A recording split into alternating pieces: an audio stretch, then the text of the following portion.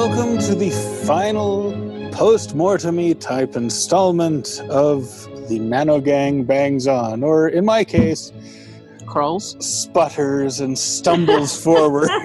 God, what a month. Oh boy, oh boy. I am your host, J. Daniel Sawyer, and I'm joined by your other hosts, Kitty Nikian and Gail Carragher. And if you can hear some sort of like crinklies and sound effects going on, I am making myself tea. So it's a good excuse. But there's water boiling in the background. That's going to be quite the process. You're not naturally inclined to become a cheese. Tea. Oh, tea. I thought you said cheese. I thought you said cheese. No, I said tea. Oh, I am making tea. You really can't hear me today. Much more believable. Oh, boy. Yep, sorry that we are late. It's actually February 2nd when we're recording this, because after all of that bedridden COVID nonsense, I started to get better, and then all the days in bed meant that my back seized up. Yay! Oh, no. Oh, God. So, yeah, Monday I was flat in bed, couldn't even sit up. Tuesday, thanks to many hot packs and much personal back beatings by Kitty, I was able to get up and walk around and split some wood, and that really helped. And now I am back to my normal self and on to other matters like bookkeeping. Ah, yes, it's that time of year. Which We're all has doing to be it. done. Yes. Has to be done. It is, yes, brutal. Yes. This is the bit I forget about planning an intensive writing session at the beginning of the year is better. There's a reason most writing retreats happen at the end of February or March, and that's because we get all of it out of the way before we go on them. But, yes, and I still think for me, January is a great writing month. I feel like it's always going to be good for me. It's nice to do something in January that changes your patterns and habits. That's true.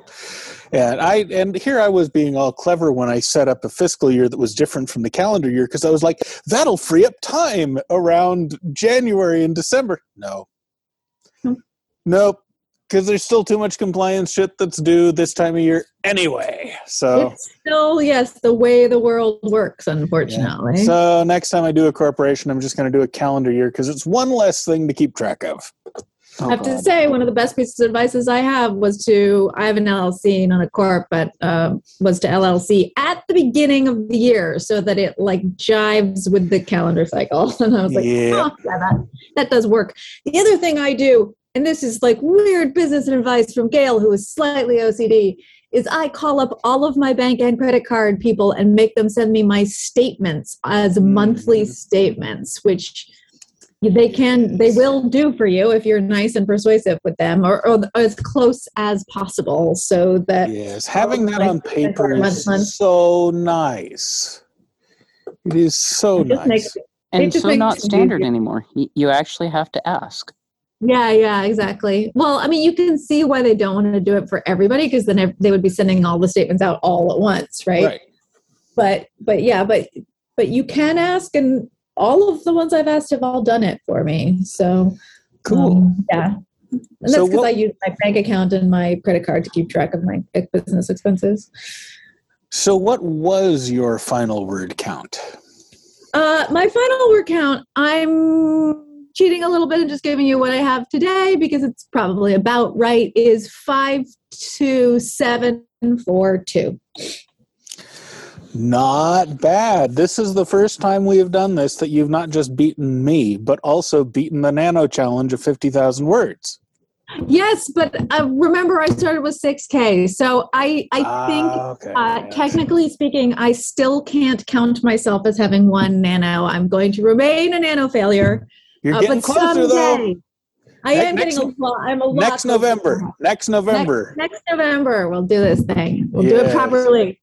Well, you have completely trounced me. I wound up with a total between all the different stuff I was working on of 23,939.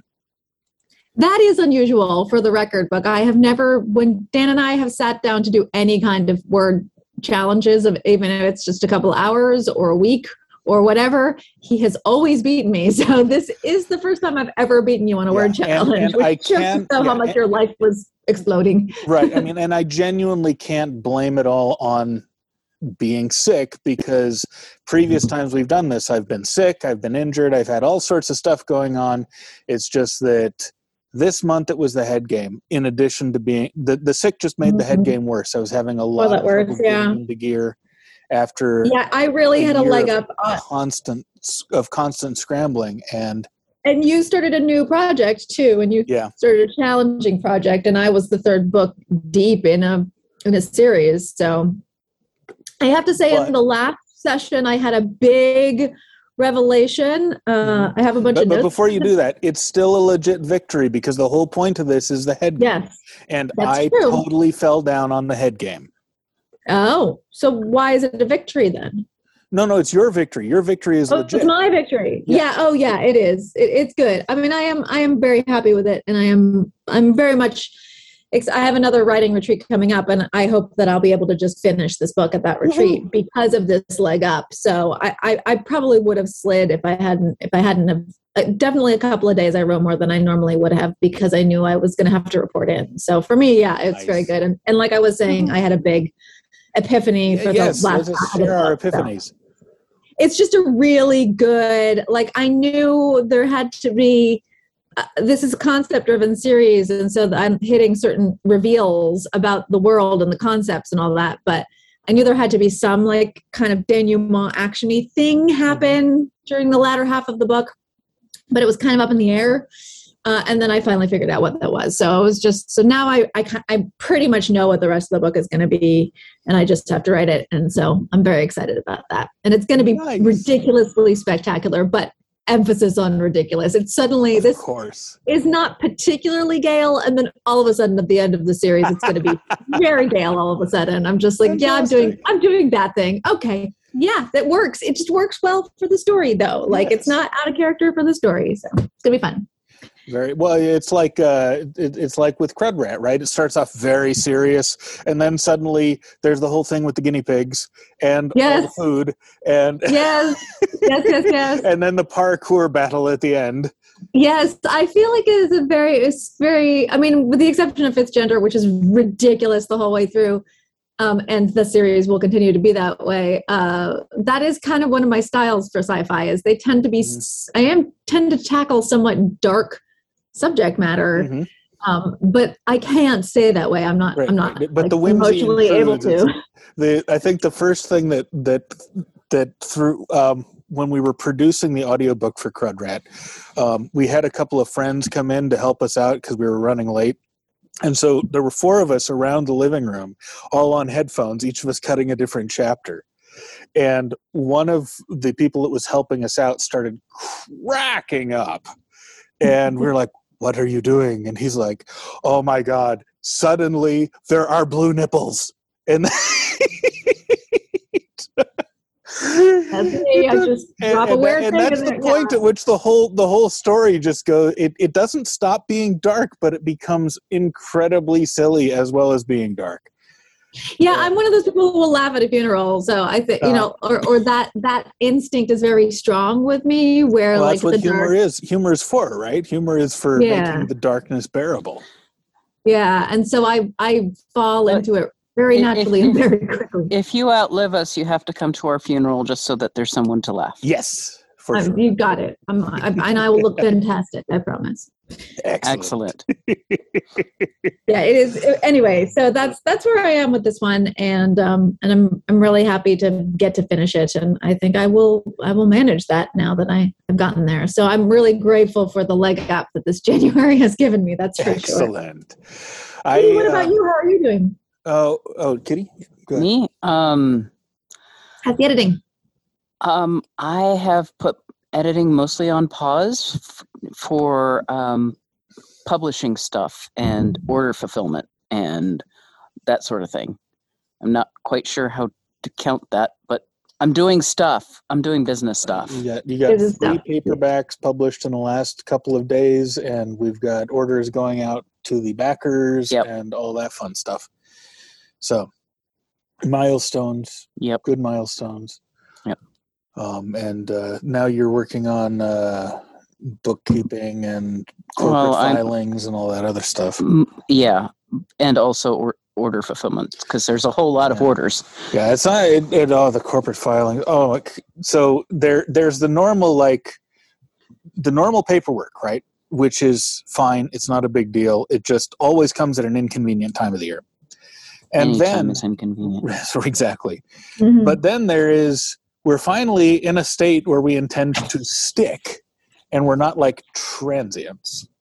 So we've also got to go back through, and we're auditing every single line from every single ledger and matching up with every single receipt to make sure that the corporation is ready to wind up so we can transfer to the new state. So that if there's ever any audit or anything of the old corporation, we've got everything in order and we don't have to worry about it. Yep. So, lots of work. What a hassle. Yeah, has to happen though. And but you've been kicking ass the last few days. It's very cool. Yeah, but I'm tired now. So, do we have any questions? Well, I've got a report in too, because I actually did stuff. I think Dan, report it. Well, I reported my word count, but so I got my protagonist who's telling the story all the way up to the point where he's now in the midst of running for his life from highwaymen that are trying to rob him, and that's going to put him in with the river pirates, which will advance his plot, which is lots of fun. Excellent. River pilots. Yeah, I managed to work in that little, that little farm store up in Nicasio that's right on the drag there. Oh, yes, I know it well. Yeah, the one that occasionally hosts like random comedy in a tiny band. Yep. So I put that one. I put that in Iowa, and I had a scene where the guy stops in there, and that was a lot of fun. That's when he figures out he's picked up a tail. That like someone following him, not he grew a tail like some Pinocchio. Because it's not fantasy. And I also had a total I had one of those moments of great intellectual synthesis yesterday that wound up with me doing all of the notes for the whole rest of the Substack series. So probably next week I will write the whole rest of the series, so I'll then just be able to drop. And then I got to figure out what to do with the Substack after that. But it'll be completing another project. Yay! So wow, that's exciting. Yeah. All right, so we don't have questions, but we do have 3 bits of feedback. Okay. The first is from Simon. On dictation, we talked about his dictation thing early in the month, and I'll need to check the forums, too, to see if anyone else slid in. But Simon says, feedback for dictation. I will definitely talk with a lot of ums, ers, etc. normally, but I seem to have learned just to shut my mouth when I stumble or my brain runs into a wall. Possibly the latest dragon is very good at cutting those out too if I do put them in. I found dictation is very much a skill, like typing. It's definitely not just talking, especially as you need to say the punctuation.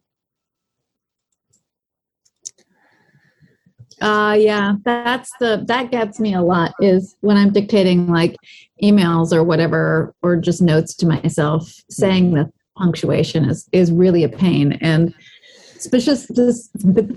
specifically for dialogue, like saying things like quotation mark, it's just a lot of syllables to have to pronounce. And so I tend to not do the tags for dialogues, and then I have to go back and figure out who's saying what and the fact that it was the dialogue. And for me, dictation and fiction is a whole mountain that I'm just going to have to climb at a future date, and I hope I can figure out how to do it then. I'm the same way.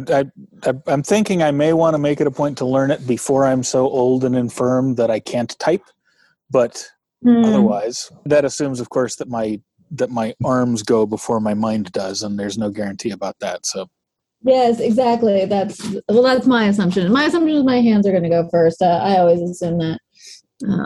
All right. So Roland says, and it turns out we do have 2 extra questions that dropped into the forums just under the wire. So, okay. But first, the other 2 pieces of feedback, and then we'll go to the questions. Roland says, good tips on pen names in Nanogang 19. My thoughts on making it easy on authors and readers. You can have unique domains for each pen name and forward them all to one site that holds it all. That's a very good point, actually. Each domain can... One site to rule them. Sorry. Each domain can, if desired, go to a specific landing page on your site to start people off with the name of the books they expect. This is also a really good idea and not hard to do. If your pen name genres are not well aligned, have 2 email lists. Romance and rom-com should be okay, but thrillers and rom-com, not so much. It's a fair point.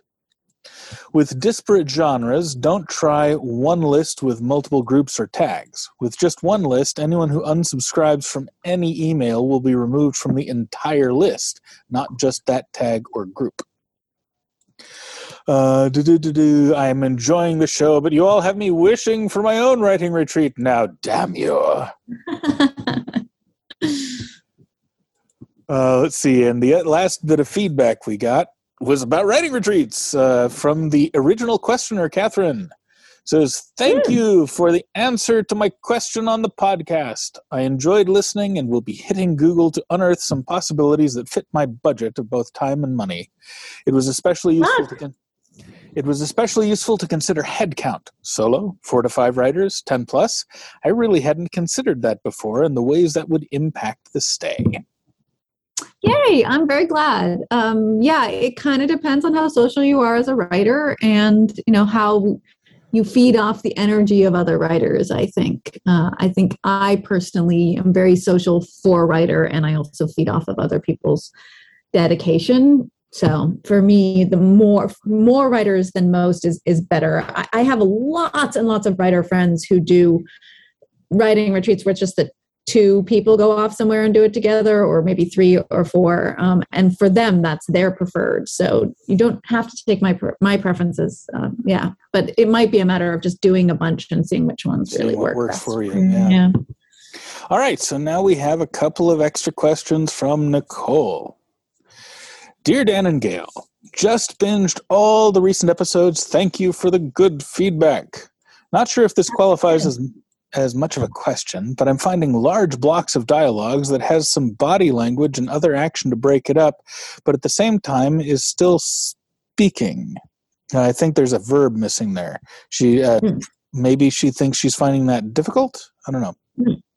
I was thinking that you kept the same person's dialogue in one paragraph, but I started doing a paragraph break with a body movement or dialogue so that the reader knew that the character was still speaking, because it was just looking too long for me.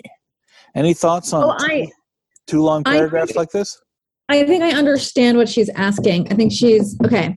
So the dialogue should be attached to the segment that describes the character speaking body language, right? Yes. So if you're removing said tags, you put bit of dialogue and then you put she ran across the room or she put on her hat or whatever, right? And the she is the person who's talking because it's physically attached without a carriage return on the page in front of you.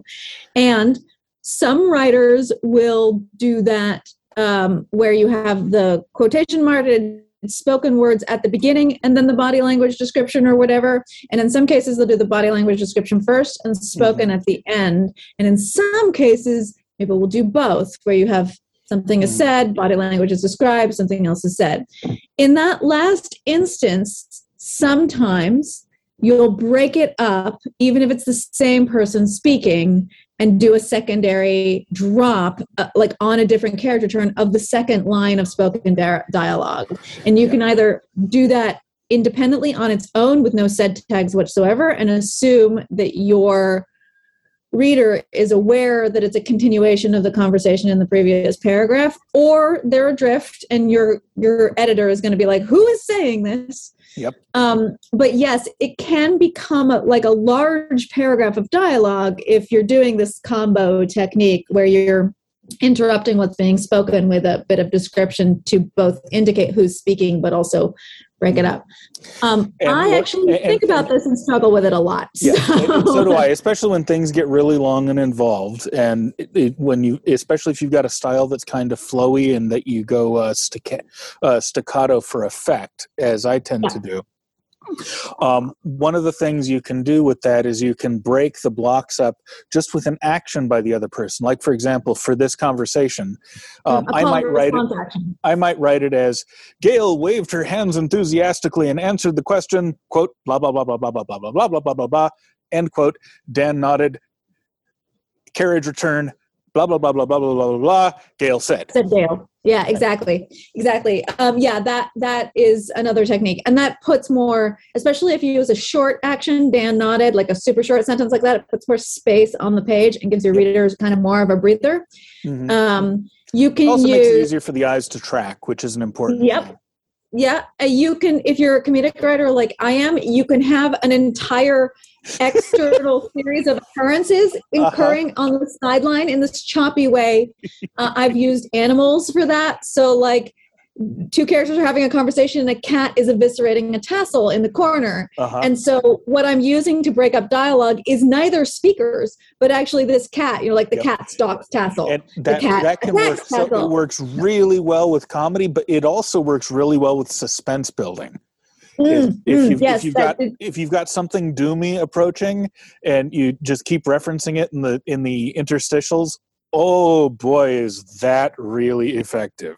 One of the lovely things about comedy and suspense is that they're both based on timing. Yeah. And you're using a kind of rule of three technique with this, with both humor, horror, and suspense, all of these, where it's actually a callback. And so in a way, because to use the cat example, it's always the cat, the reader's getting used to these like little asides from the cat.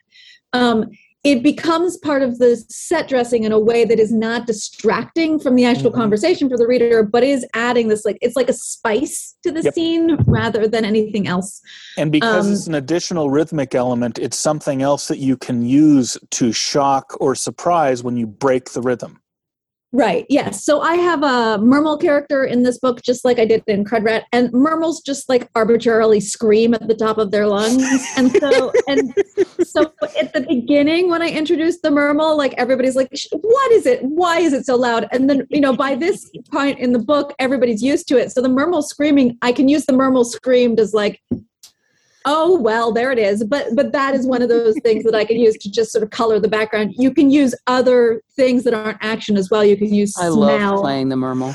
I'm laughing because it was so much fun listening to her record all the mermal noises.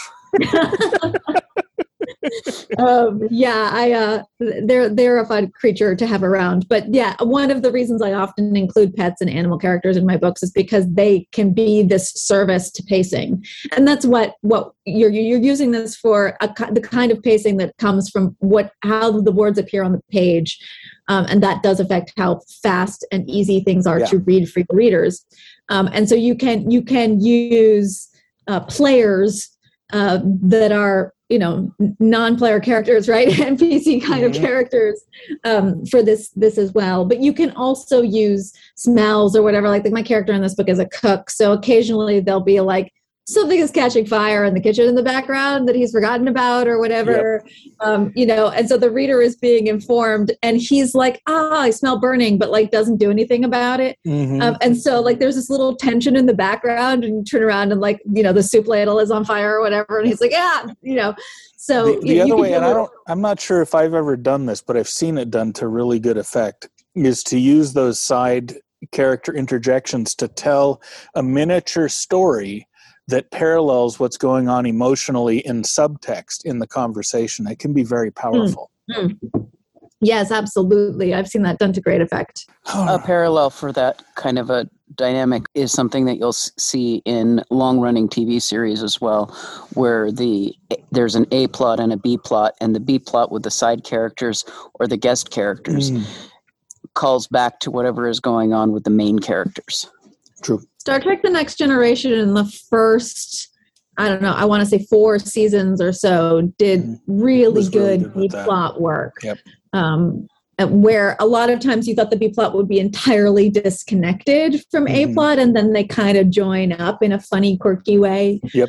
And it was, 90s. It wasn't very stylishly done, but it was definitely interesting to see done. And it was stylized, but not stylish. Yes. I should say it's a little clumsy to us now, but I still think it's worth looking at if you want a pretty standard example of what we're talking about. Actually, it's a really good one. All right, we have another question from Nicole. She was like wanting to get stuff in under the wire, and she did. Okay, let's see. Nicole says, this may be the last question of the Nano. You're right, it is. Ha ha! I think this is more Gail-focused. What has the transition to full-time writer as a job been like? Did you write daily when you had another job? I think I've heard you say, or someone in the show has said, that with this transition, writing is no longer just a fun-time thing. It actually made it harder to write. I don't plan on leaving my day job anytime soon, but I wonder about how well I'd weather this transition. Right now, my writing is a big part of my sanity, but there are no high stakes except deadlines I give myself. Any thoughts on the pros and cons of the great transference to being a full-time author?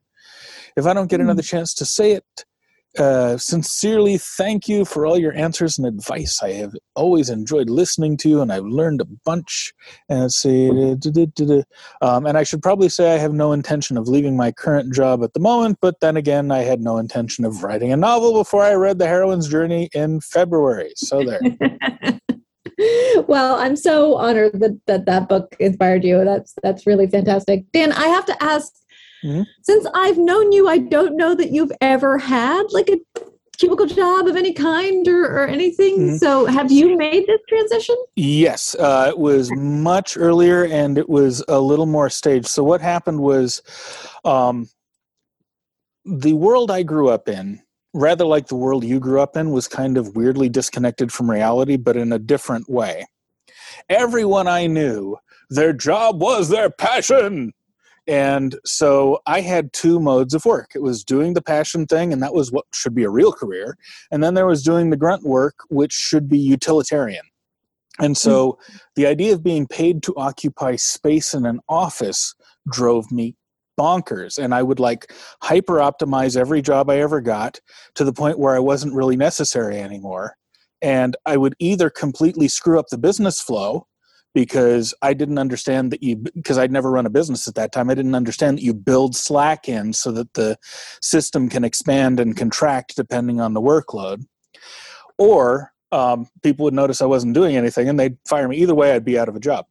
And this happened over and over and over. It got to be a joke where I'd like get a job, I'd be employee of the month, and fired. And I was like, something about this job thing is not working and I don't know what, and no one I knew could tell me what, because everyone I had as mentors as a young adult wasn't terribly connected to reality. So I decided, yeah, exactly.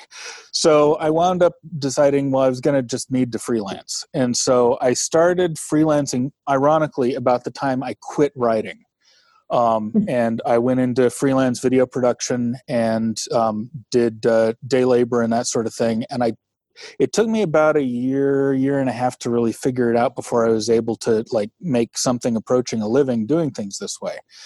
And I had a great time. And I was writing at the time, but it wasn't part of the job in a way that seemed like a job, because I was writing scripts, and in my mind, scripts didn't count as real writing. And so I sort of got around that. The only reason I went back to writing fiction, other than the occasional short story I was doing for fun, was because a kid that I was mentoring said, "Hey, you wrote a novel once." And I said, "Yeah, but it wasn't very good." He says, "I don't care, I want to read it." And so I said, fine, and I sent it to him, and he said, "You're right, it's not very good, but there's an interesting story there, and you ought to read it again." And I did, and I was like, there is. Oh, I'll give it another try. And that's how I wound up taking writing seriously as a career thing. So even now, I'm not quite full-time writing. Writing is the most serious thing, but I also do pickup work to make ends meet, pickup work, welding, which is a new thing because I just taught myself metalworking, but it pays really well. Sure does. And I still do production work, both for myself and for other people, though hopefully the for other people part is coming to an end. And then there's publishing attached work, like doing the Kickstarter for the nonfiction books and other stuff like that. So I've got a basket of things going on. They're, with the exception of the welding, they're all kind of related to my writing, but the writing itself is not the thing that's paying all the bills yet. And that is, I feel like, when you are like, you know, sort of seeking mentors and out there in the world seeking guidance from, I'm not going to name any names, but from, say, some of the self-publishing gurus and stuff out there in the world, it does behoove you to pay very close attention into how exactly and how much they make their money. Because quite a few, you know, self-touted forefront fiction authors are actually making most of their money off of nonfiction courses being offered to other writers, or they're making more money off of their nonfiction than they are their fiction, which is not like to diss this. It's a perfectly, like, diversification is a perfectly for sure. appropriate approach. But just be aware when you're taking somebody's advice on what to do with your fiction to know if, in fact, they make all of their money from fiction or not, or most of their money from fiction. Yeah, and I think which is why one of the reasons that this podcast is mostly focused on creativity, because that's something I am very confident in, and my ability to make a living off my fiction, not so much. So I don't talk much about marketing unless I've got someone like you on who is very good at that. Yes. And so to just, you know, be frank, I would say, I haven't done my numbers recently, but I make 80% of my income at least off of actual fiction sales. That's it is the bulk of my income. So, and then the rest is sort of speaking gigs, the one nonfiction book, and a couple of other like incidental little things that have come into my life mainly because of the fiction. So, and frankly, the speaking gigs sort of comes and goes. In 1 year, I'll have quite a bit, and then the next year, I have nothing at all. Windfall, so, you know, it's one of those things. Windfall, no windfall. Windfall, no windfall. So that's just a complete aside. So my path is different from Dan's. I grew up in a sort of like hippie commune, unincorporated artist community kind of dealy bob. My parents are both craftspeople. My dad is a woodworker and my mom is a gardener. And I always thought I would be an academic. My parents are not academic, and they're not particularly academically minded, but my grandparents are. And so I was always kind of excited with that possibility. And so I did a lot, and I can very easily chameleonize into job work. I like working. I'm good at it. In general, I pretty much pick and choose what I want, so long as I can get along with my boss, okay. And like with kind of marketing and sales and the publishing industry, I'm pretty good at like stifling down the obstreperous side of my personality and like putting on the persona that is required in order to get what I want out of a given situation, including in the workplace. It's just, I don't mind being performative. It doesn't bother me to be inauthentic if it gets me what I want in the end. And if what I want is a paycheck, in most cases, for most of my life, in order to then go back and pursue more higher education, then that's what I did. So I've worked service, I've worked restaurant and beverages, I've worked retail, I've worked tech industry. I was QA for a while for a gaming company. That was a pure straight up authentic standard cubicle job, like actual cubicles, banks of computers, load testing, the whole thing. Did a few of those. And with very few exceptions, I actually have pretty much enjoyed them all, but for what they are. And I left all of those situations with new friends and new experiences. My preference has always been for academia. I do prefer the academic environment as a work environment. So teaching and educating as a TA and then as an adjunct faculty. But I have a pretty broad, like, or I had, I guess, a pretty broad background employment-wise, which made me very employable. And unlike Dan, I have a history of leaving my jobs while they still like me for very good reason, usually because I am now going to England to get a master's degree or something. I should point out that I never had trouble getting another job. And there were a few that I was at for a couple of years that I liked quite a bit. The problems I had at those jobs, like one of my favorites was I was a manager at a logistics firm for a year and a half, and I really liked it, but I still didn't understand how the business worked. So in retrospect, it's one of those things, once you've run your own business, you look back and you're like, they suck. In retrospect, every place at that place that I had personal frustration, it was because I didn't understand at all how the business had to function or why it had to function that way. Yeah. I had a telecommunications job, which was, not awesome, but paid well at the time. I was in my 20s or whatever. Long distance too? I did long distance sales for about 6 months. We did T1s. Come on. Back in the day for major so we brokered for like PacBell and MCI and all for local large corporate campuses for businesses like Applied Biosystems and stuff. And then handled their phone bills because they would get what's called cram and slammed all the time, which they get all of these fees and overcharges from the phone company, which they shouldn't have been getting. And you just need an attack dog to go in and argue with them constantly. And so I did that for a year and a half or something. And I left them quite happily. I only lasted 6 months because I was doing outside sales for long distance. Oh yeah, no, I've never taken a sales job, and I'm really lucky. 200, 300 calls a day, and I won a lot of sales contests and did well, but I burned out so hard. No, this was back end stuff, so it was pro to pro conversations, and we had contacts at all of the big industries and direct lines. Yeah, it was fine. But I left and went off and did whatever degree I was doing next. But I came back for the summer, rehired as a contract worker at double what they'd paid me for a salary, and worked 2 months training all the people they had hired to try to replace me. And pulled bank and then went back to continue my education again. So beautiful. It was I can work a system if it's presented to me in such a way, which is not to say that I'm not glad I don't have those kinds of jobs anymore, but it's just to say that I'm fine with them. At least I used to be. I don't know if I could do it now. So that's my general sort of work experience. And I am self-motivated and self-actualized, which in most jobs can work against you, but also can make you rise to the top really quickly. So that is that's why I always did best in sales jobs or in management, because self-motivated and self-actualized are good in those jobs where they're not in other jobs. And a lot of other ones. So all that to say, so that when the time came for me to do this transition between one career to the next, to becoming a full-time author, I actually was doing that transition between academic and art. So that was I was stopping in the middle of my or near the end of my PhD and leaving academia. I had no actual normal day job thing going on when I was making this transition. And so for me, I had 6 months living expenses saved up. I had a supportive partner at the time who was very, very gainfully employed. And I had a New York Times bestseller. And that was the moment at which I decided, and 2 contracts in the works. So the continuation of the Soulless series and the Finishing School series was in negotiation.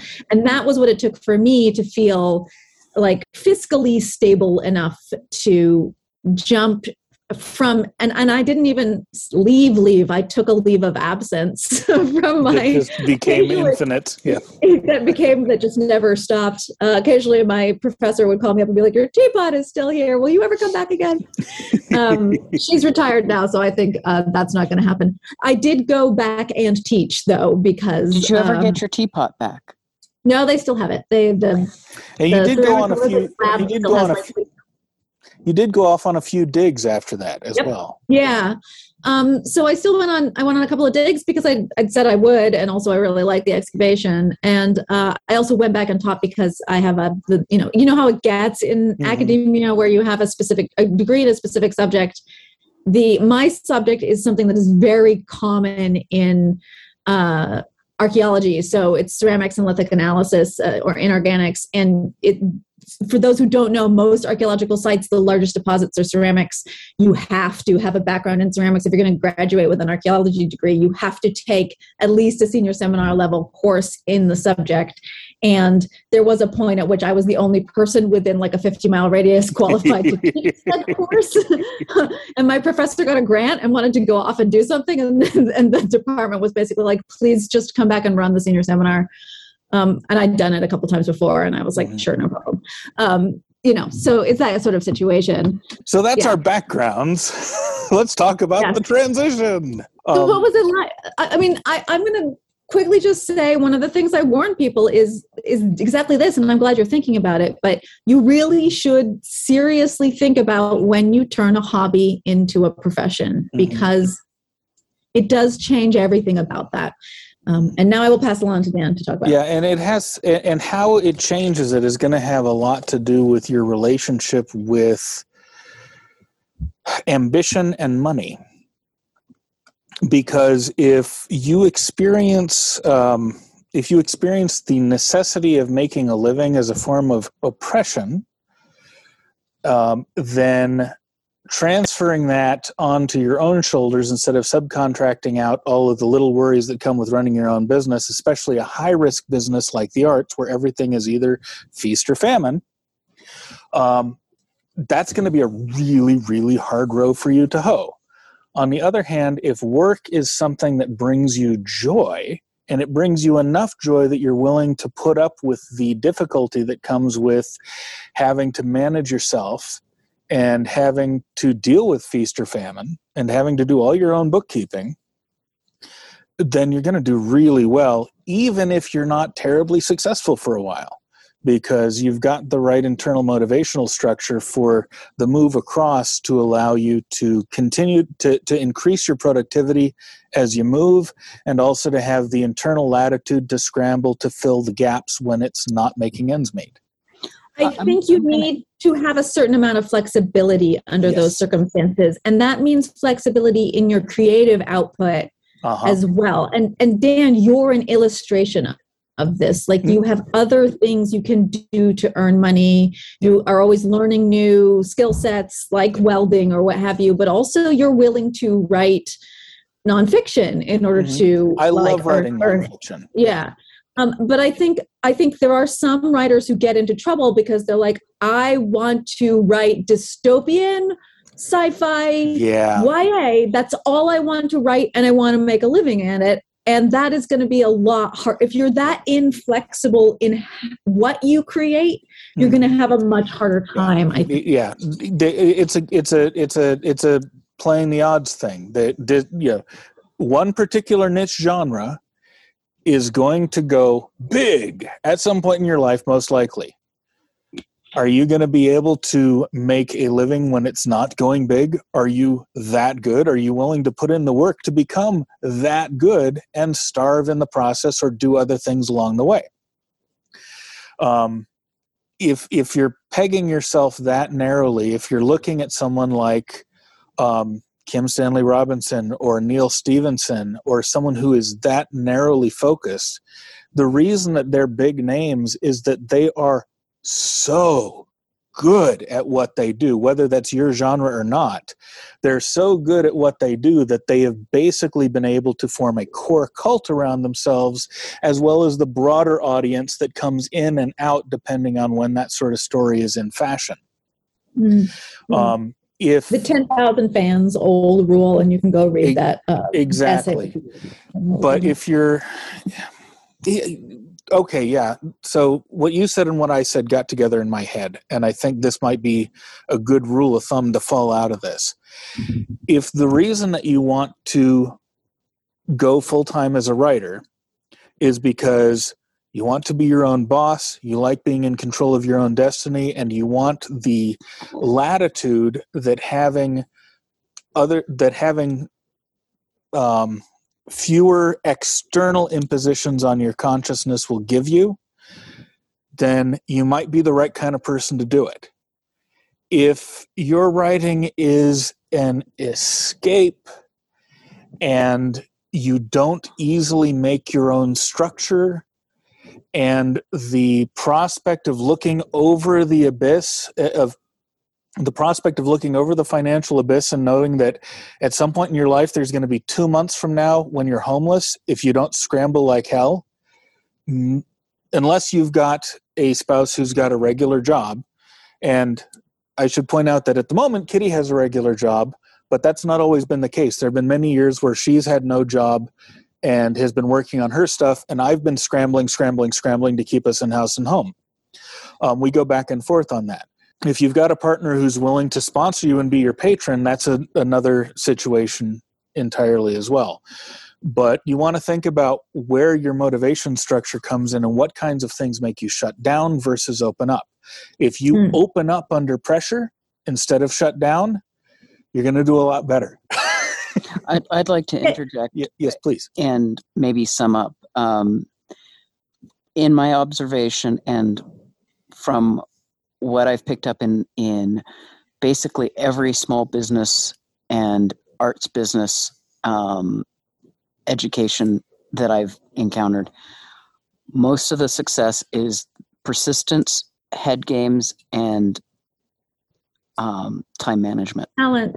Mm-hmm. Talent makes a difference too. I'm sorry, but like if what you've written is crappy, like it doesn't matter if you're the greatest salesperson in the world. Eventually, readers will figure that out run out of road. Yep. Like you do have to be a good writer. I'm sorry. I know this is like the dirty thing that, especially in the indie community, nobody talks about, but you really actually do have to be able to write.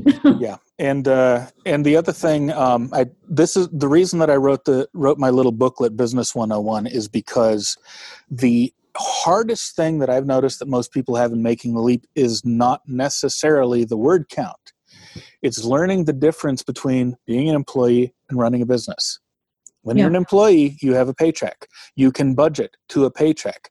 You can run your monthly expenses right up to the limit, and you know that the chances are really good that next month you're still going to have that money. When you're running your own business, you have to consider every day the possibility that next month Amazon's going to change its payout rates. Yep. 2 months from now, or dungeon you, and you might not get, and if 80% of your income's coming from Amazon and they dungeon you for 2 months, that's like, that's eating. Or shadow ban you from searches. That happens too. Or what if there is a major event that sucks all the entertainment air out of the room because, for example, there's a highly contentious election and all your sales drop for 3 months? Or there's a plague and everybody's panicking and no one wants to read your genre right now. Or all of these things happen. They happen all the time when you're in business for yourself. When you're an employee, you're subcontracting these worries out to somebody else. When you're in business for yourself, you cannot treat your income as your living. Your income is your reserve with which to build up other forms of passive income and your cushions for hard times, and to reduce your ongoing overhead so that when hard times hit, you can drop your optional expenses down very low and you can do very well.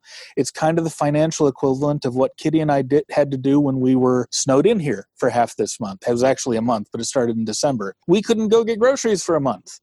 But because we live out here and we know that that's a thing that happens, and because I grew up in the Bay Area where big earthquakes happen, we have several months worth of food on hand at any given time. And the financial equivalent of that is necessary to be able to run a small business without having it kill you. Yeah, we're talking about having an emergency reserve fund and 6 months living expenses, and also knowing what you live when you live lean. So like what can you give up? Yep. Under these circumstances, you may be at a life stage, you may have all sorts of things, that too many dependents, all sorts of things that just make this choice completely illogical. I mean, it's you, it's your life. You can still make this choice. but just be aware that you're higher and higher risk. So this is all about risk management and risk factors from exactly. Yep. Yeah. And as like, I just have a couple of notes that are sort of like probably a little bit of repeats of what you said, but I always give this piece of advice when people ask me whether, as a hybrid author, whether I would recommend going with trad or going with indie. But I think it also is germane to this conversation, which is you need to really self-examine yourself as a personality, how you are like intellectually, instinctively, and emotionally around money and finances. Like, how is that as a person? Because that is going to have a huge impact. Like, are a lot of your relationship battles about finances? Like, what does that say about you as a person, how you feel about money? Most people I know, especially in American society, are very emotional around money. Mm-hmm. And you have to sort of unpack that and acknowledge it, but really self-reflect. That would be my first piece of advice. And then my second piece of advice is, how are you about your art? Whether that art is writing, how are you about that as a creator? How do you feel emotionally when I tell you you're going to have to start to think about your books as product and your books as assets? Because that is how the rest of the world, whether you're going to go to trad or whether you're going to be indie, that's how the rest of the world treats you and them, as product and asset. And those are different things. It's another conversation. Yep. But how does that emotionally make you feel? Can you cope with that? Like I think for me, because I come as a potter, as a ceramicist, as well as all this other thing, I was very used to creating an object and then just selling it. Mm-hmm. And there's nothing I can do after that pot. Someone can use it for a chamber pot. Somebody's going to drop it and break it. It's out of, like, that's it. I have to let it go, this piece of art that I've created. And so it's not quite the same thing for writing, because you are generating digital multiples and print multiples. But still, there is this divorcing you're going to have to psychologically do around this, which is you send it out in the world and people will package it how they want. They're going to take it how they want. They're going to review it how they want. You can't control any of that. Yeah. So the thing that really works in your favor in terms of especially indie, which is being good at control and setting processes and systems in place, is going to work against you once you've let go of your manuscript. Yes, and so that is a balance that's very hard to cope with. And it is a learning strategy, and it's taken personally, because I am a control freak and I am a perfectionist. That is the aspect of making a living off of my writing that it has been the balance that's hardest for me to hit correctly. And I'm getting there. I'm a decade in, and I think I'm finally just like, Ingram is being Ingram. I'm just going to have to deal with it. Whereas that would spiral me into depression and anger and tears for days. And now I'm just like, something goes wrong with every book. It's just the way it is. You know? Yep. And there's another sting in the tail there too, if you have any degree of success, which is that it's not just your works that's a product, it's the image that your fans have of you. Oh, there's brands to consider. And it's we all know this as fans, right? We pick up a book, it speaks to our hearts, and we sort of grow this fantasy relationship with the author in our head. Not with the real author, but with the version we imagine must exist because of the effect they had on us. It's called a parasocial relationship. And Gail, you and I have both known authors who made the mistake of being captured by their audience's image of them, believing their own PR, and nuking their careers and or their personal lives as a result. And it's a real danger. And you don't have to be super successful for that to happen. We've seen this happen with people who had a core fan base of 1,000 or 2,000 people. It's not hard, especially if you're someone who has been starved for approval in other parts of your life. Mm-hmm. And that's a really important thing to consider as well. Yeah. How fragile is your own ego? How is that ego built? That sort of imposter syndrome, those sorts of things. Yep. I mean, I have like little notes while we're having this conversation, but in terms of the personality traits that I think have particularly helped me on this transition journey, I'm very organized and I'm very system, and I'm very into like spreadsheets and stuff like that. And I think that has particularly given me a leg up as a hybrid author over a lot of other authors who made the transition between trad and indie.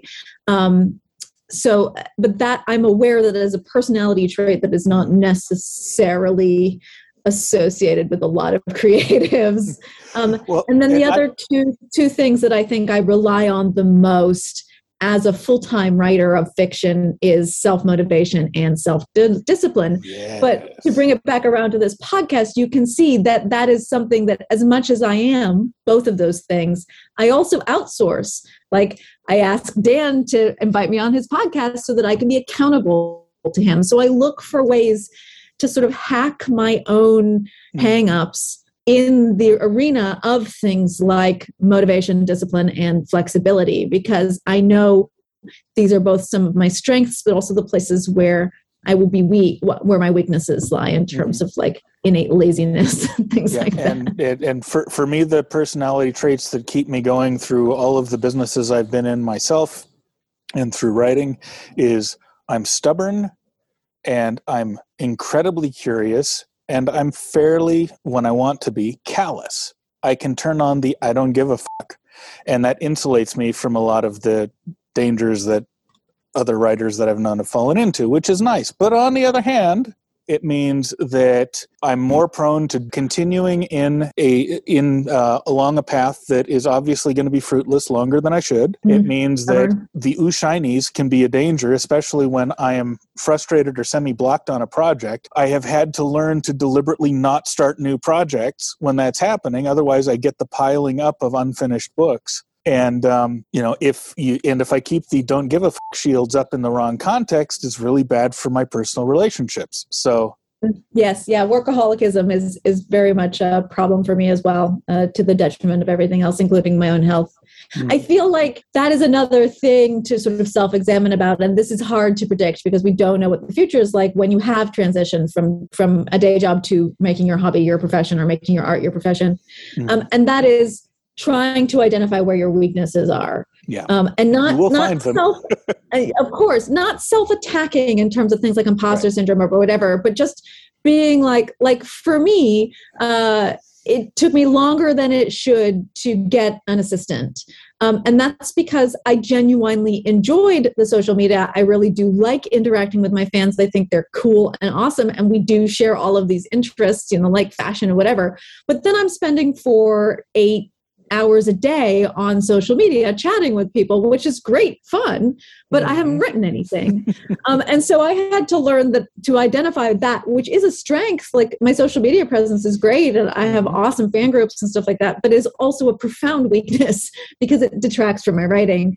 So like I do sort of like guided kind of business strengths, weaknesses, self-reflections at the beginning of every year to sort of get my writer goals in order and try and figure out what aspect of this faintly wooey side of my personality I'm going to be working on. Like, for example, one year was the year of me learning just to say no. Like, just learn to just say no, not have to offer an excuse, just turn it down. Because I was just getting like too many speaking offers and all this other stuff, and I just didn't have the bandwidth, that kind of thing. So, like learning your weaknesses and then coming up with strategies to compensate for them. It was interesting, actually. I was in Facebook. I'm in a couple of mastermind type Facebook groups as an author with other authors, and somebody asked, what were the like 3 things you would change about your career or whatever. And one of mine was learning to say no earlier. Another one was getting a newsletter up and running sooner. And my third one was subcontracting, like just, and then another question was, if you had an unlimited budget to spend, what would you do with it? Like, would you go all in on ads? What would you do? And I was like, I would get subcontractors. I would just hire like everything I don't like doing. I would like to find and hire someone else to do it. Yeah. Like everything, including things that I'm very like possessively ownership of, like uploading to vendors or whatever. Like now, nobody. I'd hire someone to clean the audio. Right, it's the one part everything. of the audiobook process I hate, and it takes forever. It's like 25% of the time of the production of the whole book is just the post-production audio cleanup, not the editing. Just normalizing the signal and all of that, because there's so much footage. And I'd hire someone to do that in a hot second. See, but if you know these things, then that is also identifying where your weaknesses are. Like, so I have a propensity to do things like put off tasks that I should do regularly, but and it is on me to do them. There's things I cannot be outsourced to my assistant, but like it just becomes a Herculean task that's just such a pain. Like I need to upload my next release right now, and I just hate it. It's just time consuming and annoying, and every vendor wants slightly different information. Oh, I know. One of them is going to take it back to me. With all the people we know in the tech industry, you think one of them would be like, oh yeah, I'll make a little database uploady plug that'll just give you that'll take your data and organize it for each of these places, but nobody does that. No, it's different for everybody. They have different fields called different things. Yeah, and they don't all want the same information either. Yeah, someone allows the subtitle, somebody else doesn't allow a subtitle. Someone allows a series name, someone else doesn't allow. Like it's just, you're just like nobody. Yeah. So it's just one of those things where I'm like, it just takes a day to upload a thing, and I have to put aside the time, and that's something I would outsource, but. And as a result, I put these things off until I can't anymore, and then it becomes an obligation, and I hate it. The thing that would fix that is if these places would allow a secondary login that didn't allow you access to the tax or bank account information. Then like a password check, right? And then we could hire out people on Fiverr to do the uploads. Precisely. Or I could just have my assistant do it or whatever. Yeah. But anyway, what were we saying with this? Oh, this is the aspect of turning your hobby into a full-time job. Is your hobby, which right now relieves your stress and is exciting and interesting, if you turn it into a full-time job, the actual writing itself might still be enjoyable, delightful, and pleasant and fantastic. But there are going to be all of these other things that when you're not dependent on it for your income, you can ignore or put off or wait until you have a whole series written and they've changed the platforms again. But when you're dependent on it for your living, you have to do them. And so they build up. All of those things. And the more successful you are, the more of them there are. Exactly. And you can outsource, but there's always going to be there. Trust me, I have outsourced so much, but there's always going to be something that rears its head that only you can deal with. Like I've had a legal copyright infringement issue that I've had to be on email this whole month back and forth with my lawyer and my agent, and the infringer. And, I can't say very much about it, but like, I can't outsource that to anyone. I have to make the decisions if we're going to settle or if we're going to go for a class action lawsuit or whatever. And that is right now, and that is a unique kind of case. This is only like the third or fourth of this kind of thing I've had to deal with in my career, but next month it will be something else. It will, trust me. Absolutely will. And that's the bit that is stressful, and especially if you're a bit of a control freak. And that's the bit that makes the hobby challenging once it's a job. It is a job, and all of the things that are stressful about jobs, you might lose those when you're self-employed. But new stresses are going to come along, unfortunately. The responsibility hits in different areas, and there's nobody to hold you to it. It's all you. And this is not just indie. I've had just as many problems, if not more, with traditional. They'll put a cover you don't like. They'll change your back cover copy without telling you. They'll print your book missing the first page. They'll print your book with the spine misspelled, and you're the author on the cover, so everyone complains to you no matter what. And don't expect everything goes wrong with a book. Something goes wrong with every book, no matter what, whether it's indie or trash. And one of the nice things about indie is that you can actually fix it, as opposed to just getting blamed for it. No, you can't if Amazon's KDP dashboard is down for a week, right? Well, you can't if ACX has decided to advertise returns on all of your audiobooks all of a sudden. Oh, God, don't get me started on that one again. Right? You can't. People will say, the great thing about indie is it is a lot more autonomy and a lot more control. And but there's still those big black holes with an agenda to make money off of you, and they do. And they go down and they do stupid things. It's just. it's just a different kind of problem that you're going to encounter. Fortunately, I mean, you can club together with other authors who are all having the same issue and complain in a Facebook group. If you got enough of you that are writing in similar genres, you can put together a little book club and share readers, and sometimes that can be very profitable. Yes, that's true. That's true. Story bundles and things like that. There's always workarounds and other things you can do and other ways to diversify and changes to the industry and stuff like that. And that's the other thing is like, I feel like the other thing that served both of us in this transition is a certain amount of pivot ability, to use the business term, but flexibility in terms of not just personality, but also our business behaviors. So, when a new platform pops up, am I willing to bounce over and try find a way? Like, sure I am, right? I'm about to try using draft to digital to do a paperback book. I've never done that before. It's going to be interesting. We'll see how it goes. Probably frustrating. Are they charging the Ingram fee for that? No. Oh, I think I've just fallen in love. But they will if you do too many, like the first upload or whatever. They have a disclaimer. There's a bandwidth limitation, only a certain number of titles. Yeah, they can only absorb a certain amount, and then if you keep correcting your own print book, they're going to start charging you, which I think is fair. Yeah. And also it's lean, so like the flexibility in different editions and hardbacks and all that sort of thing. They're only really offering what CreateSpace / ADP Print. Offers in terms of sizes and all that. Whereas if you go over to Ingram on its own, you can get mass market trims and whatnot. You can do tons of stuff. It's way priced them well. Yeah. But I'll let you know how it goes. One of the things I haven't figured out is whether there's a proof copy version available. So I might be just flying blind. But I'm like, at this point with print, I'm like, whatever, it's borked anyway. Like, the print industry is bonkers right now. So who cares?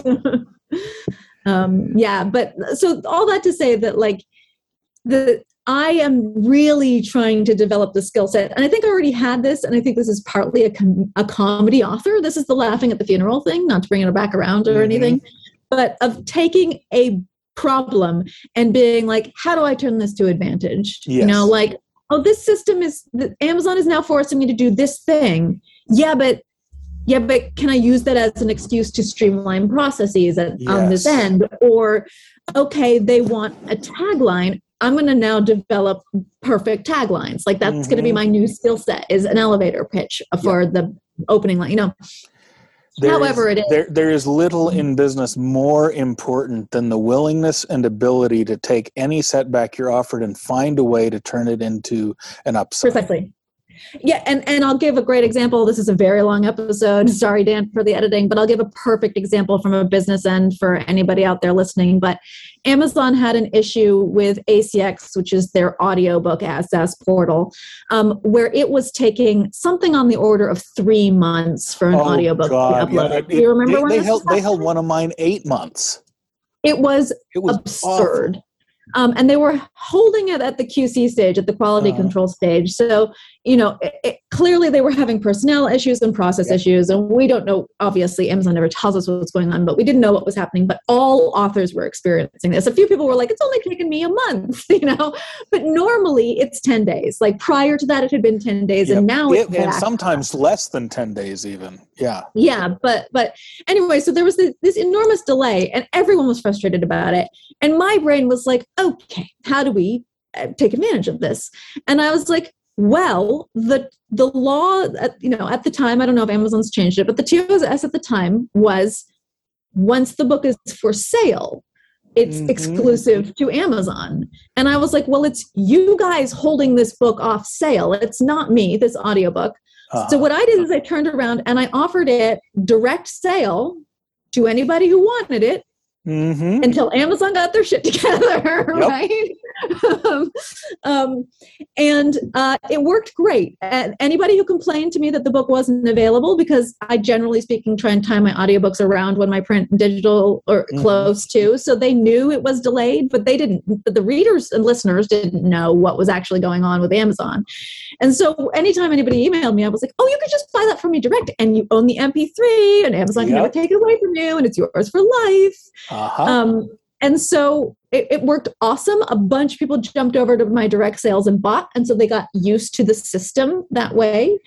And I basically just said to anyone who would listen, I'm going to do this for all my audiobooks going forward. So now, it doesn't matter how long Amazon's going to take. For 2 weeks prior to me even uploading it to them, you can buy it directly from me. Yep. It's yours. You own it for life. The only way you know about it, though, is if you're on my newsletter. So you have to belong to the newsletter to get that link to purchase it.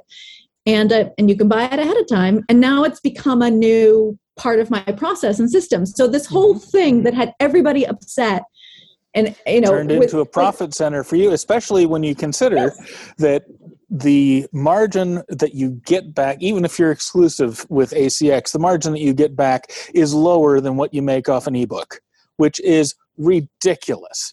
It's ridiculous. But whereas when you sell it yourself through Gumroad, you're getting 95% of the sticker price. Yep, exactly. And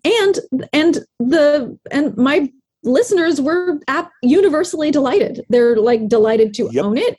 Many people who don't normally, weirdly, because they're awesome, a bunch of them bought it to own it, but also then when it came up on Audible, used their Audible chips to listen to it. Probably because they wanted it in their Audible player as well. Yeah, they wanted it in their Audible playlist. So they pay me double, basically. And now they're all trained. So they know how to get it easily. They know how to sideload it. They've all figured that out. And they all know to expect it on the newsletter as well. They're like, oh, you guys get the audiobook first and you get it directly if you want it. And that was all because Amazon was borked at the time. So but that's like that. It's a muscle that I have taken a long time to train and really try, because I still get annoyed or frustrated off the bat when something goes wrong, like has recently happened with Ingram. And then I was like, okay, this is an opportunity. What is it an opportunity for? Like, what is it? And I was like, oh, this is an opportunity to try draft to digital print. Like, that's my opportunity. That's what I'm going to take this as. So yeah, that's the other like skill set you will probably need to develop if you go self-employed in general, but particularly if you turn a hobby into a profession. Yeah, and it really is self-employed in general. And I'll give you a non-writing business example. When Kitty and I decided that we were going to be getting some land, we realized we needed a farm truck. And when it comes to farm trucks, there is a particular kind of truck that is really hard to find, that every mechanic I talked to said, if you want something that'll last until you die, you want this. And I looked around and there was no way I could afford it. We wound up stuck out in Maine for a couple of years, and the neighbor had one of these trucks literally rusting to death in his junk pile. And so I went over and I asked him, does it still run? And he said, well, start it up and find out. So I started it up. It worked fine. It was just literally rusted out because it's the Northeast and everything rusts there because they salt the roads like crazy. And so I thought, one of the skills I don't have is metalworking, and I'm going to need it for what we're doing. This particular vehicle needs almost no mechanical work. I thought it turned out to need a bit, but that was good practice too, but needs a lot of metal work. So if I restore this, if I can get this for a steal and restore it, I'll be way ahead because I'll get the education I need. I'll save thousands of dollars on this thing. And I did that. And oh boy, was it a project. Bit off way more than I could chew, but I did finish it. And I learned my metalworking, and I wound up once all the tools were counted that I had to buy for it, I still wound up about $7,000 ahead of where I would have if I had bought something in the condition I restored it to. And now I've got a truck that'll last forever. It's still in Maine, and I've got to get it here because I wound up without enough space to bring it back. But it's coming. And well, not to take that as a case in point, but on an aside, that's the other thing you have to learn to do. And I think this is where I was helped by being a scientist, which is you have to learn to accept failure as well. Yes. To learn how to quit, and not quit when you're ahead, but just be like, oh, that one. And I've done this with a couple of books where I've just been like, this is not going to work for my reader base. It's not going to sell, or it's going to be too much work to clean it back up and get it up to my current standards. I just away it goes. I spent 3 months writing it, and I just have to take that as like we've talked about before, but like unpacking some emotional baggage and a writer exercise for me, and away it goes. And that will happen with vendor platforms, social media platforms that you jump on, you think are going to be the next great thing. And you're like, no, like I jumped on TikTok and I was like, this is not for me. And I know some authors are killing it and I can't bear the idea. So I hold my SEO on TikTok, but I don't, participate, that kind of thing. And that is a failure, but that's okay. As a scientist, I'm like, experiments fail all the time. You've learned something. You've learned, I'm not a TikTok person. That's what I've learned, I need to write dark sometimes, but I'm not going to be able to sell it. That's what I learned with this thing, right? So, that is the kind of, I guess, my final piece of advice is that as Americans in particular, we have this like failure is such a dirty idea and such a dirty word. You have to be willing to fail. You just have to be willing to fail. Yeah. Mm-hmm. And just move on to the next thing, because that's the other thing. That's the good side about being a creative is there's always more. There's always something new. Always a new series, always a new vendor, always a new idea. And that gives me where I want to end on this. There's always something new after the failure, and one thing to remember about that is your failures are not discrete. Every failure you learn something from, you take a tool or a skill or practice at something forward to your next thing. You're not starting over from scratch every time. And one thing I've seen knock both small business people and writers back time and again is that, I've failed and now I have to start over.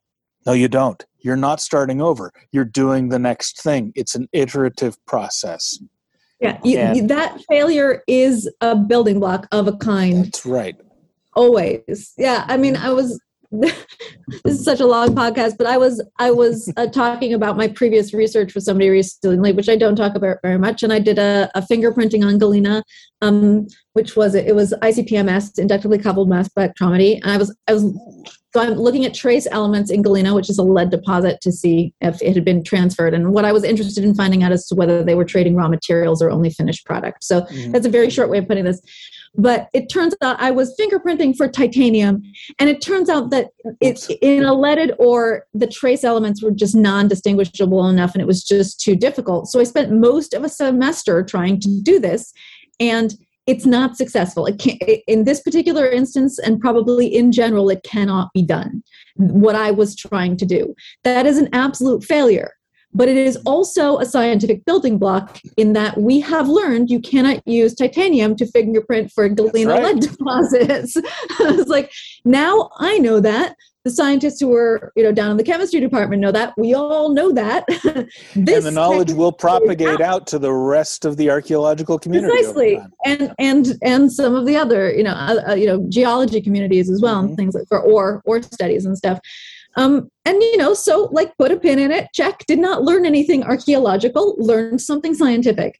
And that's what most failures are like. Like they may seem like a big deal failure for you, for your creativity, your creative product or your personality or your business, but they've always taught you something and probably taught you something that might be useful information you will get to disseminate to other authors going forward. And you may not realize what it taught you for a good long time, but you have to trust that you are smart enough to have picked up lessons you can't yet articulate. Absolutely true. Absolutely true. To this day, sometimes somebody will mention something in an author forum and I'll be like, oh my God, that happened to me like 6 years ago. I dealt with it and it was pretty seamless. Here's what I did, hopefully it'll be helpful to somebody else, even if it's not you. Kitty, do you have any final thoughts? I have to get going here in about no, I don't. 10 minutes. So. Nope, I don't. Okay. Any final thoughts, Gail? No, it was a great final episode, though. I look forward to doing this. I guess we're doing it again in November. I hope so. Yes, I should have power and everything by then, so that'll be good. Fantastic. Meantime, we should get together again on our regular schedule and keep writing together. Absolutely. And everybody get back to writing. Let's all be writing. In the Immortal Words of Myrrh, we should be writing. Absolutely. See you later. Bye-bye.